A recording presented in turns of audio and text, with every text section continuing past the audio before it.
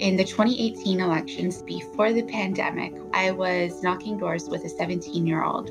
It was her turn to go through the script. We're switching off.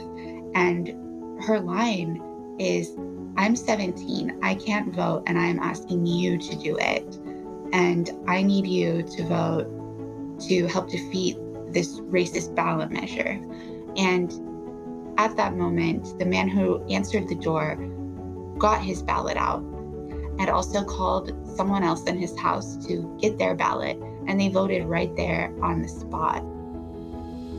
This is Celia Howes with the Oregon Federal Bar Association. Together with the Oregon Historical Society, we are hosting a podcast series in commemoration of the 100th anniversary of women's suffrage.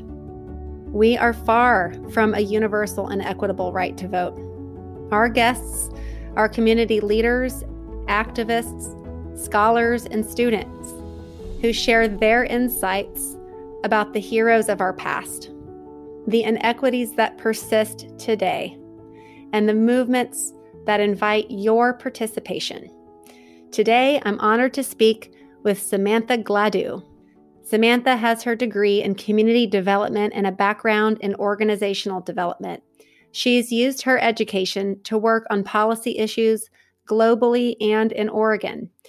She is the executive director of Next Up Oregon, a 501c3 on a mission to mobilize young voters, to develop young people as community and government leaders, and to expand voting rights by breaking down systemic barriers. I want to talk about getting out the vote, because that does seem like something that you're focused on. And one thing that has been drawn to my attention is that new voter registrations are down this year. And there's lots of different factors that must play into that. But I know that that's one of the areas that Next Up is focused on. And so let me just kind of ask you to start with, why is it important for new voters to get involved in the democratic process and to register to vote to participate in this year's election? Politics aside. Next Up does three big things. We do policy change, develop bold leaders, and mobilize young voters. And on the young voters front, we care a lot about connecting with young people to explain the civic process, explain what are the steps that you have to take to become vote ready. And it's really important because research shows that we are much more likely to make it a lifelong habit of voting when we start at a young age.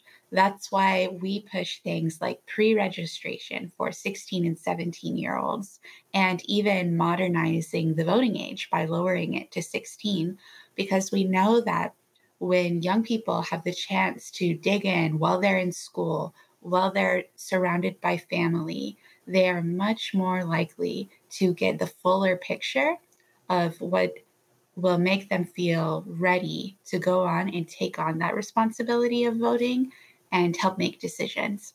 And with young people, for the first time in a couple generations, becoming the largest voting bloc, there's so much power in it. And young people are brilliant. We have so many great ideas and aren't used to being told no all the time, to the point where our sense of innovation goes away. The possibilities are limitless if we come together and make our collective voices heard. How are you able to push initiatives to have the voting age start at 16? A few different ways, mainly legislatively. That's where we have a lot of the traction when we're trying to update our election system to make it the best that it possibly could be. And here in Oregon, to lower the voting age, we require a constitutional amendment to update that. That's a really big ask when we know that people have such a variety of gut reactions to that. So we've got to do a little bit of culture shift work and making the case that young people are smart, young people are credible, autonomous actors who already engage with a lot of our systems, whether it's driving, paying taxes, engaging with the judicial system. And really, we need Oregonians to see that. So, a couple of the ways that we are pushing that culture shift and changing the norms are by advocating for better civics education and also 17-year-olds voting in the primary if they'll be 18 in the general election. Both of those we're bringing up in the 2021 legislative session. And that way you can sort of inch the culture down to looking at age 16 as being a viable participant in our democracy. Yes, exactly. And it wasn't that long ago when a bunch of starry-eyed young advocates had the brilliant realization that the voting age should not be 21, it should be 18. So there's precedent for lowering the voting age in our country, and states have a lot of control when deciding what that age should be. Great. Do you have any examples of youth voters or hopeful youth voters that have stories about what they would like to see change or how they would like to have their voice counted, but are feeling frustrated about being excluded from the process? So many of them. And one story that is vivid for me was in the 2018 election cycle, back before the pandemic, when our Get Out the Vote efforts looked like actually knocking doors and getting out there face to face in communities, organizing. I was knocking doors with a 17-year-old. It was her first time ever knocking doors. When you knock on a door, you never know what the response is going to be, what someone will say, what they might be wearing or doing, or whether they'll go get their entire family to also be part of the conversation. And it was her turn to go through the script. We're switching off. And her line is, I'm 17, I can't vote, and I'm asking you to do it. And I need you to vote to help defeat this racist ballot measure. For example, we were working to defeat a ballot measure that would have ended our sanctuary state status. And at that moment, the man who answered the door got his ballot out because he took her so seriously, and also called someone else in his house to get their ballot. And they voted right there on the spot. And that was so cool. That's amazing. I wish I could have been there to see that, Samantha. And I can't imagine what she felt like maybe the subsequent year turning in her first ballot. Somebody who's just ready to move mountains, it sounds like. Yeah, it's amazing, right? And there are many youth activists and organizers who are ready to move those mountains, who are dedicating hours and hours of their lives between classes and after school to making change, whether it's with the Black Lives Matter movement, Fridays for Freedom, the climate strike, gun violence. All of these big issues right now are really feeling like they're on the shoulders of young people. And one of the great gems that came from the 7 focus groups that we did to find out what's up with civics education in this state was along the lines of, I'm so sick of older people telling us that we are the future, when, hello, you're still here, you can make change too, and probably have more of the contacts and skills to do so. But young people feeling like all of this is being put on us to change, and some of us can't even vote. Right. That's what I was hearing, just being told that this is your responsibility, but you can't participate. Exactly. That's really heavy. Yeah. I mean, I think that, disenfranchisement is one of the reasons why we're doing this podcast, to look into what historically this country has done to disenfranchise different groups of people, but to then also restore voting rights to those individuals who didn't before have a voice. And yet here we are, all these years later, still dealing with significant impairments on various groups' voting rights. And young people are a really important group to talk about because, like you said, either they're are not eligible to vote yet, who are engaged, active-minded, credible, and then they're just not being heard. And on the topic of disenfranchisement of groups over the years, we know that our country just celebrated the 100-year anniversary of women's suffrage, which is a massive monument to change and equality and gender justice, right? And one of the most important things to remember is that women's suffrage really ended up being for white women to gain the vote. And over the years, from the framing of our country, where white men who owned land were able to vote, to the framing of our state, where we had a racial exclusion qualification in our state constitution, people of color have been purposefully omitted from our election system, from our systems of power in our country. And one of the things that we're working on for 2021 is restoration of voting rights for Oregonians who are in prison, because it is a way that we can address how our legal system and our election system, and really all the systems, have been created to keep power among white folks and perpetuate a system of white supremacy. And so our state constitution says that Oregonians in prison cannot vote unless otherwise provided by law. So we are seeking to otherwise provide by law that Oregonians in prison can vote. And currently, the system is such so that after someone has completed a prison sentence, and you get a prison sentence for a felony, then when people return to the community, they're able to vote again. And that is better than some other states where the right to vote is revoked for life if you have a felony.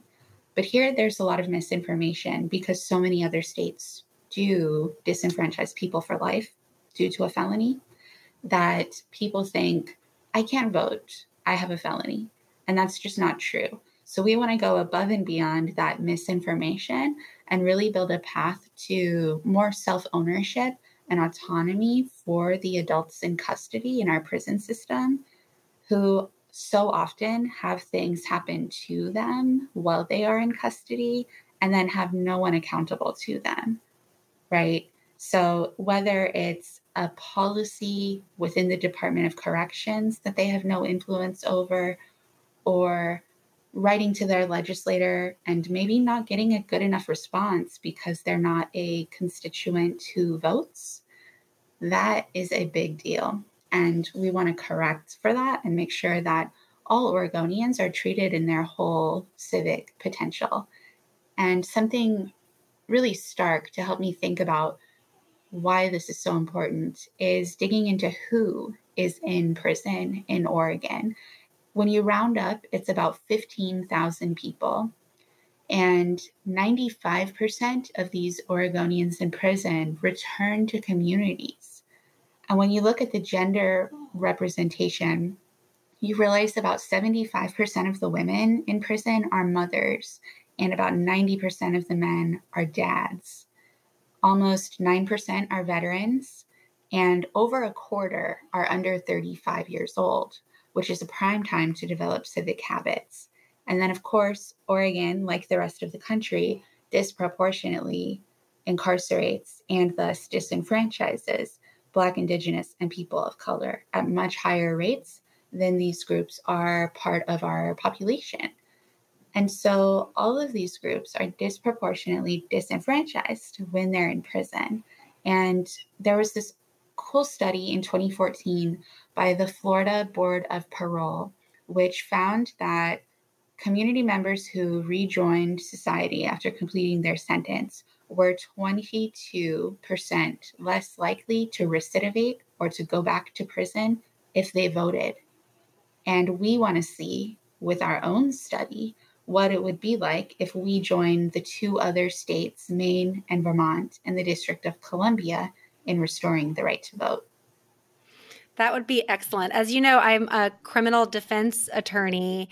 And when we submit in federal court a plea petition, which is the document advising the defendant of the rights that they are giving up when they enter a guilty plea, which is how most cases resolve, among the rights that are at risk after entering a guilty plea and becoming a felon is the right to vote.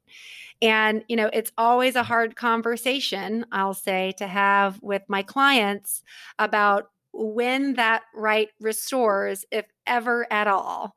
And you might find that your numbers are even higher when you look at the defendants who are serving federal prison sentences. There's only one federal prison in Oregon. But because there's only one federal prison in Oregon, and because that prison does not house female inmates, any females that are sentenced to prison through our federal system are sent out of state to serve their sentences. The numbers that you're citing are large and upsetting, but most likely understating the greatness of the problem and how many Oregonians this actually affects. You're not talking about the history of people who have been incarcerated and then released into the community, perhaps having been distanced from their communities and feeling disenfranchised and not understanding or knowing that they actually can participate now that they've been released into the community. Yeah, that is a great point. This is a massive problem. And the numbers that I mentioned are for Department of Corrections exclusively. So the Oregon-based numbers. And what you brought up around, people not feeling connected to community is so key, especially because we've seen the efficacy of programs like the Family Preservation Project, where when moms at Coffee Creek are connected with their children and then their children's teachers, they do so much better as a whole. And I really do think that having the opportunity for Oregonians in prison to vote on their local school boards and things like that really impact their family every single day will help bring the connection and hopefully bring some healing. I agree. So I think that's a really important project you're working on. I'm so thrilled to know that your organization is on it.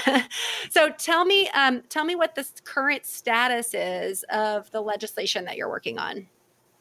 We have a chief sponsor named Representative Andrea Salinas, who's in Lake Oswego, joined also by Representative Janelle Bynum in Happy Valley in Damascus, and Senator Przansky, who is in the south of Eugene area with a lot of trees. And it's a really powerful lineup so far, right? We've got both chairs of the judiciary committees and someone who really knows how to work a bill in all of those sponsors. So the bill right now has been requested by Legislative Council. They're writing it, drafting it. We'll get it back in a few weeks and then introduce it in the January 21 session with more people joining on to sponsor. And so far, the response has been pretty great as I've been previewing it for legislators. People have a few logistical questions, but they're sharp and smart questions that I think we'll find some answers to. Excellent. Excellent. Well, because you mentioned trees and south of Eugene, this in Oregon, we just had an unprecedented wildfire season. Sadly, so many Oregonians were displaced. That will surely affect the ease with which they place their vote this fall. What should they be doing to make sure their vote gets counted? Oregonians who have been displaced can still vote at their home address, which is great, even if their home is no longer standing or they cannot go back. And the way to do that unfortunately requires going to a county elections office, which is a bit of a burden, but so worth it to vote and to have your voice be heard. And you can go to any county elections office, present your identification, say who you are, where you live, and they can print you a ballot. You can also call in advance to make sure that it's ready when you want to pick it up. And that's a nice time saver. And then even at the elections office, there's some tables with some privacy screens where you can fill out your ballot right then and there if you don't then want to return to a dropped site, or if you miss the deadline to mail your ballot, which is October 27th. And if you want to bypass all of that and you know where you're going to be when ballots are mailed, you can update your mailing address for your voter registration so that then a ballot will be sent to wherever you're residing. You can still maintain your residence address as the address of your home, but update your mailing address. So your ballot will have all the things on it that it would have at your home, but you'll be somewhere else and still able to vote on all those things. And for that, you can go to OregonVotes.gov and find the place to update your voter registration. You will need an Oregon DMV number, whether that's an ID, a permit, a driver's license, because that's how the elections office connects with your signature. And if you don't have that, then you can print out a form or pick one up and fill it out. So that's OregonVotes.gov is where you go to update your registration, claim your ballot, and that's also where you can find where your county elections office is. Mm-hmm. There's so much information there. You should go there anyway. OregonVotes.gov. I'll go there. Thank you. We are going to have county level and city level elections coming up in November, in addition to the national positions being elected. Are there any particular ballot measures or races that will be particularly relevant to young voters that they just need to draw their attention to these because, Samantha, their lives depend on it? So many good ones. Oh my gosh. In particular, preschool for all, universal preschool for 3 and 4-year-olds in Multnomah County is such a huge thing. It could be the difference between someone deciding to parent or not, or someone's family being able to make it and have economic mobility or not. That would be huge. And then also there's this ballot measure in the city of Portland to change how we do police accountability. It gives teeth to some of the mechanisms that already exist and actually, makes some progress toward shaping what happens with police accountability. And that's gigantic. So these are some important issues to pay attention to when you receive your ballot this month. Samantha, we are at the end of our time. Thank you so much for being patient with us as we navigate this podcasting recording. It's new to all of us, but I wanted to just make sure that I didn't skip over anything that was really important to you. Is there something I failed to ask you about that you're just dying to make sure is said? Right now, next up is working on a really ambitious goal of reaching every 18 to 29-year-old in the state through some mode of contact, whether it's a text or a call. We want to turn out the youth vote and increase our position in terms of the ranking of the top 5 states for youth voter turnout. And that is going to require so many people pitching in. So the pitch to you is please go to nextuporegon.org/events, and you can find all of the times that we are phone banking and text banking. We're really needing people on the phones to make this happen and get out the youth vote, because young people are a gigantic proportion of voters, and those first-time voters have got to have all the support that we can give to make sure that they know what the steps are to be vote ready, to vote by mail, and get their things in. If I want to volunteer, Samantha, what is the time commitment that I'm looking at? You're looking at about 2.5 hours on a weekday evening or on a weekend. That sounds really reasonable to make a really big difference. This has been an episode of Voting Now, Turning Rights into Reality, a new podcast series from the Oregon chapter of the Federal Bar Association in collaboration with the Oregon Historical Society. We focus on historical and ongoing barriers to voting. Want to find out more? Hit subscribe to check out our episodes and visit the website for the Oregon Historical Society at ohs.org and OregonFederalBarAssociation.org. I am Celia Howes, the lead host and executive producer. Frayne Masters is our creative director. Miranda Schaefer, our producer. Gabriel Granillo is our editor. Special thanks to Fiona McCann.